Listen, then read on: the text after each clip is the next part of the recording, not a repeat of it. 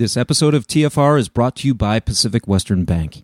Pacific Western is the leading provider of venture debt and banking services to startups, growth stage companies, and their investors. And this episode of TFR is brought to you by Brex. Designed specifically for venture-backed startups, Brex is the perfect corporate card for fast-growing companies. Head to Brex.com and sign up with the promo TFR to get waived card fees for life. Welcome to the podcast about investing in startups, where existing investors can learn how to get the best deal possible, and those that have never before invested in startups can learn the keys to success from the venture experts. Your host is Nick Moran, and this is The Full Ratchet.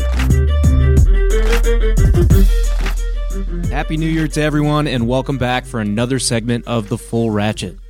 After discussing the value of data with Leo Polovets, I thought it would be great to get Andrew Parker on the program to discuss algorithms and startups that are using algorithms as a source of competitive advantage. And that's what we're covering today in part one of our interview with Andrew.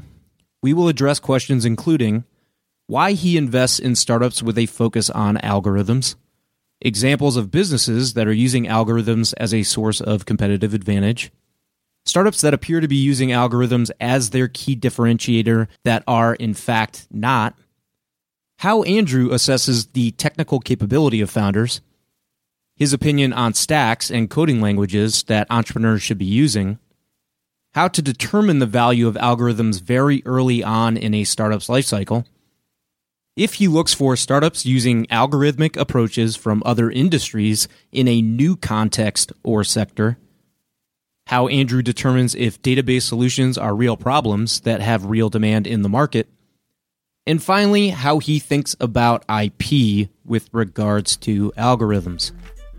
Here's part one of the interview on algorithms as a competitive advantage.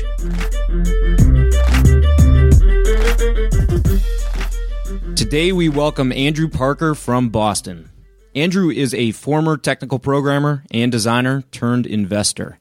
He began his VC career at Union Square Ventures and is now a general partner for Spark Capital. I first came across Andrew through his blog at thegongshow.tumblr.com. And aside from his great writing, one of my favorite things about the blog is that he includes his investment thesis for each deal he's led. If you want some insight into how VCs make decisions, I think it's one of the better blogs out there. With that said, Andrew, welcome to the program, and thanks so much for your time today. Oh, well, hey, thank you so much for having me. It's a pleasure to have the opportunity to speak to your listeners, and thanks for the really generous introduction there. The plug for the blog, I'll get a couple more readers out there. Well, thanks for writing it. So before we jump into the topic, can you start us out with your background and how you became involved in startup investing? Sure. Yeah. So I kind of have two stories in my background. One is the professional story that I could walk through, which, makes some kind of an arc about why I made which career moves when I did. But the real story is that I really have just been chasing a woman around the country for about a decade now. So I first met my wife, Lisa, at undergrad at Stanford. And she was studying biology there. I was studying symbolic systems, kind of a mix of computer science and linguistics and philosophy and education. And you get a lot of breadth, but not too much depth. And so my first job was in the Bay Area at a hosting company called Homestead. They ended up selling to Intuit a year later. I was doing product design and product management for them. But I largely chose that because, my wife wanted to hang around the Bay Area. She had gotten a job at a local biotech. And so I was like, yeah, let's do this. Let's hang out together. And that's great. But then she applied to medical school across the country. She got into Columbia PNS in New York. So I was like, oh, New York. Specialization around computer vision that I just thought was going to be super interesting. And as I mentioned before, my major had a lot of breadth, but not much depth. So I thought a graduate degree would be a really good way to get that depth that I felt like I was lacking. And I was 2 weeks away from enrollment.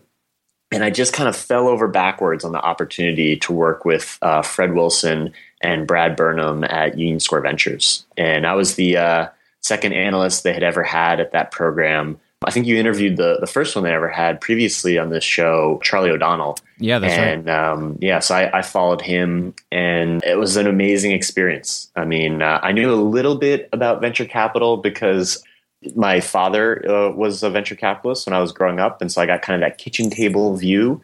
He always worked in a very different market. He was doing more specialty materials and chemicals and some biotech and stuff like that. Whereas I don't do any of that stuff. But I had a sense of what the job was like. And so then to actually, do on the front lines, I just thought it was great. And so I drank from the fire hose at USV for 4 years. And then my wife graduated medical school and got a residency up in the partners program between MGH and Brigham and Women doing OBGYN. And so I was like, all right, Boston, like, here we come. And I called up the guys at Spark and I said, hey, I'm moving to Boston.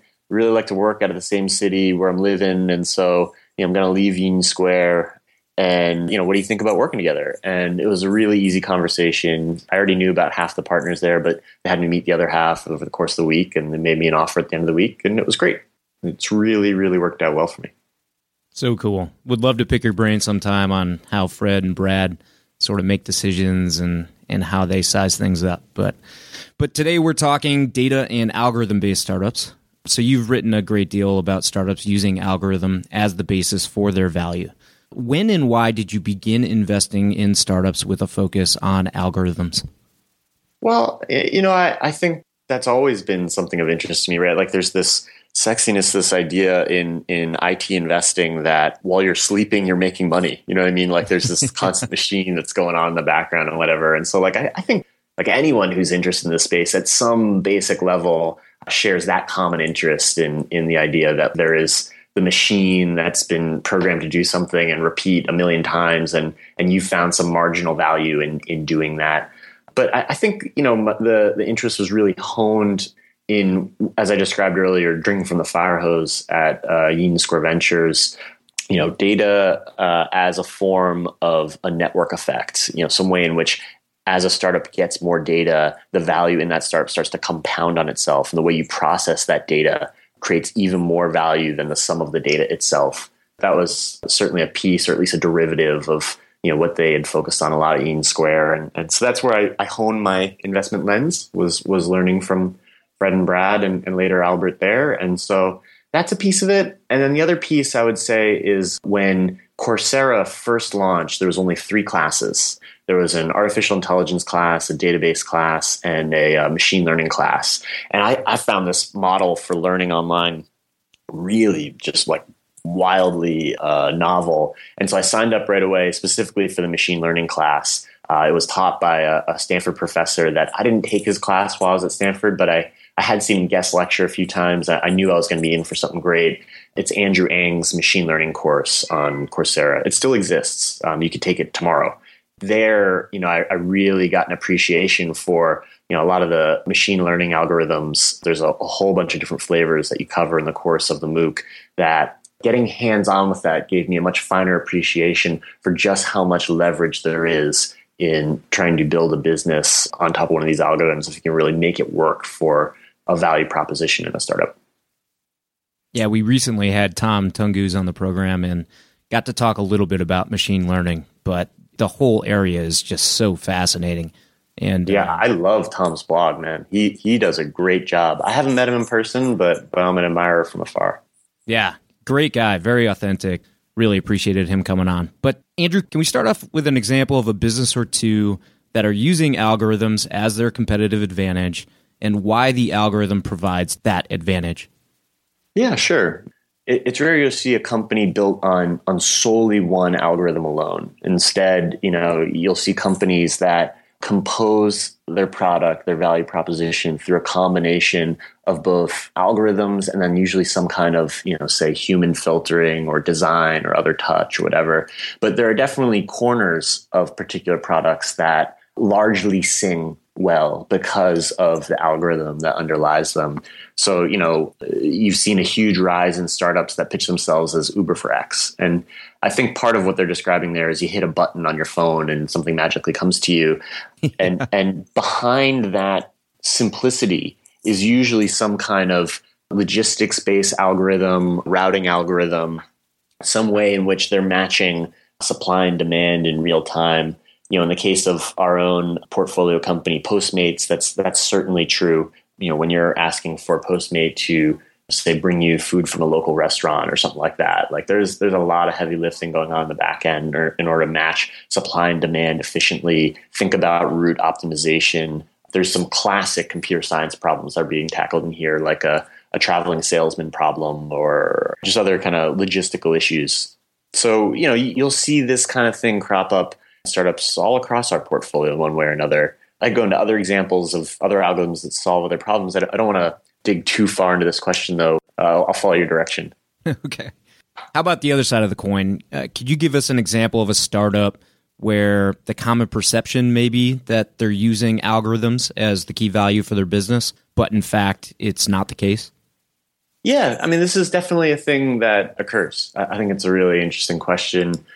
For example, we made an investment in a company called IEX. And now I don't want to use IEX as an example to say that there's no algorithms there. In fact, they're probably one of our most algorithmically intensive portfolio companies. But there was one particular problem that they solved that I thought was super interesting. And maybe some of your listeners have read about this in the book Flash Boys by Michael Lewis. So IEX was the featured company in that book. Sure. The purpose of the product, the purpose of the company is to try and help large block traders, large institutional public equity holders get liquidity for their holdings without being front run by high frequency trading algorithms.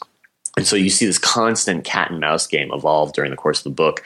And I found one technique of combating the high frequency traders super interesting, because you'd think it would be algorithmically intensive, but instead it's actually dumb, simple, basic physics, where they are willing as an exchange to connect to counterparties' computers, people who are going to trade in their network and provide liquidity for their exchange. But many of those people are high frequency traders. And so rather than trying to identify those people a priori, instead they just take away their advantage by running 50 miles worth of fiber optic cable inside of a small little plastic box, which is basically like the size of a bread box. And that box is a thing that exists that you can buy in retail. You go buy it on Amazon because it's used for diffusion testing of long distance fiber optic network transfer for these, kind of legacy fiber optic infrastructure companies. They use it specifically for testing purposes. And so I just bought a bunch of these boxes and stuck them directly in between the connection between their exchange and the counterparty's computer. And they now took away the high speed advantage that's necessary for all these high frequency traders' algorithms to work by just simply running the order requests over 50 miles worth of distance, even though the computers are only 10 feet apart.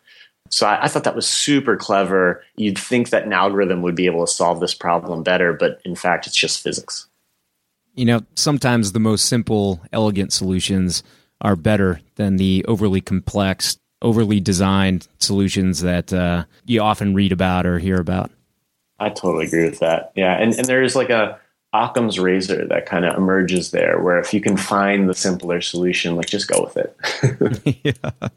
Yeah, I coded in college in 8 different languages, and I think my code was always 3 or 4 times as long as some of the better coders in the class. So I was the least elegant, but if I could get to the answer, then I was happy. Yeah. I remember the best coders, there was certainly a brevity to their code, but then there was also a readability that was so impressive where, just simply by reading function names and variable names, you knew exactly what was going on, even if you couldn't follow the logic. And that really separated, some of the best programmers in my undergrad program. Good point. You often have to debug other people's code. So if it's readable and indexed, and it's a lot easier. So Andrew, you've written about technical entrepreneurs who think in code and use elegant algorithms to solve complex problems. How do you go about evaluating the technical expertise of an entrepreneur or founder? Well, I think to a certain degree, you can treat a technical founder like a black box and just see what comes out. Right. So you can do this, I think, in a couple different ways. One is seeing just the raw product that comes out of that box. Now, you might not be analyzing an algorithm alone, right? Instead, you might be analyzing an algorithm plus design plus some speed or latency in terms of the network efficiency for what they've built or something like that. But if there really is value in the algorithm that sits at the core of what they're doing, that should be transparent in the product execution. And if it isn't, then that's an adverse signal that you can look for.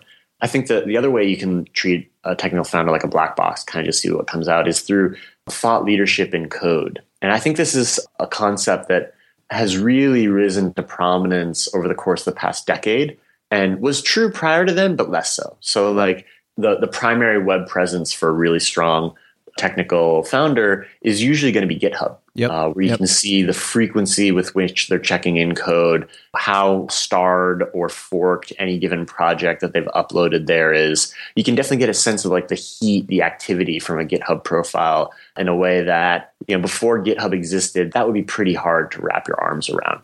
And then if you think even further back, the 80s kind of mini computer era or something like that, there, IP was treated very differently, where people were super productive, constantly trying to lock down their IP. The idea that you'd incorporate, open source technology into your company was heresy. And so like we've just come such a long way from there that you can just look at what's happening in this open source community. And that says a lot about a technical founder. Do you look at and care whether they're a full stack coder, front end, back end, and or do you care about the languages? So if they're using some of the more antiquated stacks out there as opposed to maybe some of the more modern and responsive stacks that have come out more recently? Yeah, I don't care about the stack or the language or any of that stuff, so long as they've made an intelligent choice about using the best tool for the job. And I think the best tool comes down to a couple different things. One is the tool actually well suited? Like, for example, Twitter was originally built on Ruby on Rails, and that was just a mistake. They had to rebuild a lot of the backend code there to be on C because they built what was essentially a messaging app on top of a platform that was really designed from the ground up to be much more around like a CMS framework plus. So that's one thing.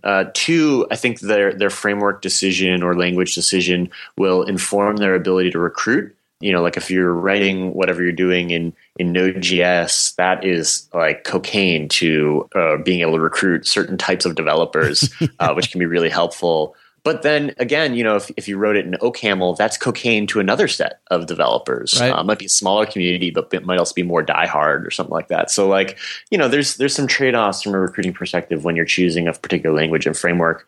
And then the last thing I'd say about this is that the best computer scientists are really strongly rooted in programming paradigms that transcend all languages. And so if they're really great, no matter what language they've learned before, they should be able to pick up the basics in a language within 2 weeks and then start to really wrap their arms around the idiosyncratic corner cases in a language within 2 months. And so the time to ramp up on a new language is not trivial, but it's small enough that you're really just going to end up hiring the best developers at the end of the day. So, Andrew, those startups that are using algorithms to solve complex problems can gain a strong first-to-market advantage. How does one assess the value of an algorithm at a very early stage? Yeah, I like that question because if an algorithm is built in a way where, the value of it increases, hopefully compoundingly as the data that's fed into it increases. At the earliest stages, it's really hard to know, right. Is the algorithm at the core of this company valuable or not? So I think there is something to just product quality, understanding when you actually use the product, do you see value already? And then can you use your imagination to explain to yourself that as more data is fed in through this exhaust kind of data loop, will the value proposition get better? And it might mean that you might have like a false negative on, particular ideas or algorithms. Like it might be really hard to understand in the earliest days that Google's search algorithm is highly differentiated from other search algorithms because they don't yet have a whole bunch of data exhaust from humans clicking somewhere in the space of 1 to 10 blue links that actually provides the input that, the ranking for that given search engine result page was good or not. You know what I mean? So Yep. I think there is this feedback loop that you have to rely on, and maybe you'll end up with a false negative, but I think that's the best you can do, right? Is just kind of treat the algorithm like an object in the world and use it and show it to end consumers, obviously wrapped around, good UI design and see if it creates value. Speaking of Google, they famously sort of designed their search engine rankings around references and citations that the journal and publishing industry had used for many years. Do you look for sort of analogies across industries from an algorithmic standpoint when you're assessing a startup? Yeah, that's super interesting. I think there is some signal in there that you could probably look for that. Definitely when companies I'm working with are trying to tackle a particular problem, such as, say, anti-spam issues or trying to surface recommended content, both of those are use cases that are really best solved through algorithmic innovation. But the algorithms to solve those problems are mostly known. Now, they have to be really well tuned, specific to the variables in a given company. But they are publicly known algorithms that you can get as a part of algorithmic framework, like what Google recently open sourced in TensorFlow, or what Facebook released in Torch or whatnot. And so I do think there is ways in which algorithms can kind of transfer across industry, typically solving the same problems. I had not really thought about trying to proactively look for companies that have borrowed from another industry to solve a problem in another. I'm not quite sure what my leading indicator would be to see that before I've met the team. But once I'm talking to the team, definitely, if I see the pattern recognition of someone using an algorithm to solve a completely novel problem and do it well, like that's a great sign. This episode of TFR is brought to you by Brex. Your startup is going to change the world, and the right corporate card will get you there even faster. The Brex corporate card for startups offers 10 to 20 times higher limits than traditional corporate cards, automated expense tools, and huge rewards like 4 times points back on travel, 3 times back on restaurants, and 2 times back on recurring SaaS spend. And all with no personal guarantee. Sign up at Brex.com and get waived card fees for life with the code TFR. And this episode of TFR is brought to you by Assure. For over 3 years, Newstack has been raising capital on a deal-by-deal basis, allowing individual investors to select each startup investment. Assure is the company behind the scenes that powers this process. When we have 10, 20, or 30 angels investing in a startup, we can't put all those folks directly on the startup's cap table. So those investors are rolled into a special purpose vehicle that occupies just one line item on the cap table. And Assure handles all ongoing fees, finances, and K1s for us. We pay a one-time upfront fee and avoid all the required yearly admin filings and bills. If you run an angel group, or you would like your LPs to invest in deal-by-deal sidecars, go to assure.co/TFR for 20% off your first SPV. And this episode of TFR is brought to you by Pacific Western Bank. Pacific Western specializes in providing financial services to startups, growth stage companies, and their investors, helping to navigate financial obstacles by providing access to funds and expertise. Pacific Western's customized products and team of venture banking specialists provides a banking experience designed specifically with startups and VCs in mind. If you run a tech company, or if you invest in tech companies, it's strongly advisable that you build a relationship with the folks at Pacific Western. Go to pacwest.com to learn more. So data can reveal problems that consumers may not have even realized exist. Can you talk about how you assess whether the problem being solved has real demand in the market? Well, I think you're talking about an issue that is different if you're building a company that is creating a new market versus if you're talking about a company that is trying to take a share of an existing market that already exists. Yep. Right? Like a lot of people describe, in the case of Airbnb, the market for sleeping on someone else's couch was nothing, right? I mean, it was like a free handout. There was the website couchsurfing.com, which was a free community beforehand, and was certainly an inspiration, my guess, to the Airbnb team. But it wasn't clear that there was this massive market around people profitably sharing their home with other people. Right. And so I think for those problems where you're creating a new market, it's not totally clear how data is going to help you, right? There has to be some imagination, some faith. I think it really requires just a compelling founding vision and a great founder to be able to evangelize that vision. And then an audience that believes in that vision. That audience might be a VC, but that audience might also be the founding employees, right? The first few people that are persuaded that, we're going to build something completely new and in a direction that's just pioneering.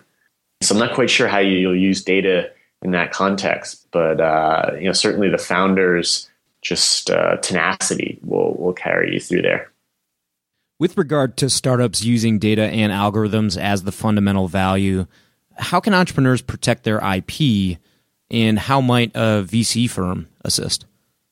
Yeah, so IP protection in startups is something that is a bit controversial. I think patents today, particularly software patents, which are often manifest as business method patents, they're hard to protect. They're harder to get issued. I wish it was even harder because, at its core, when you're trying to use patent to protect an algorithm, you're basically saying, hey, everyone, there's some math that exists in the world that I discovered that you can't use. And it feels so weird when you think about like math as some kind of pattern recognition on nature or a framework of thinking about the world or something like that, that it just kind of explains what already exists out there in terms of like pattern and numbers or whatever. And to then say that's my pattern, like you're not allowed to use it. I find that kind of uncomfortable from an intellectual perspective.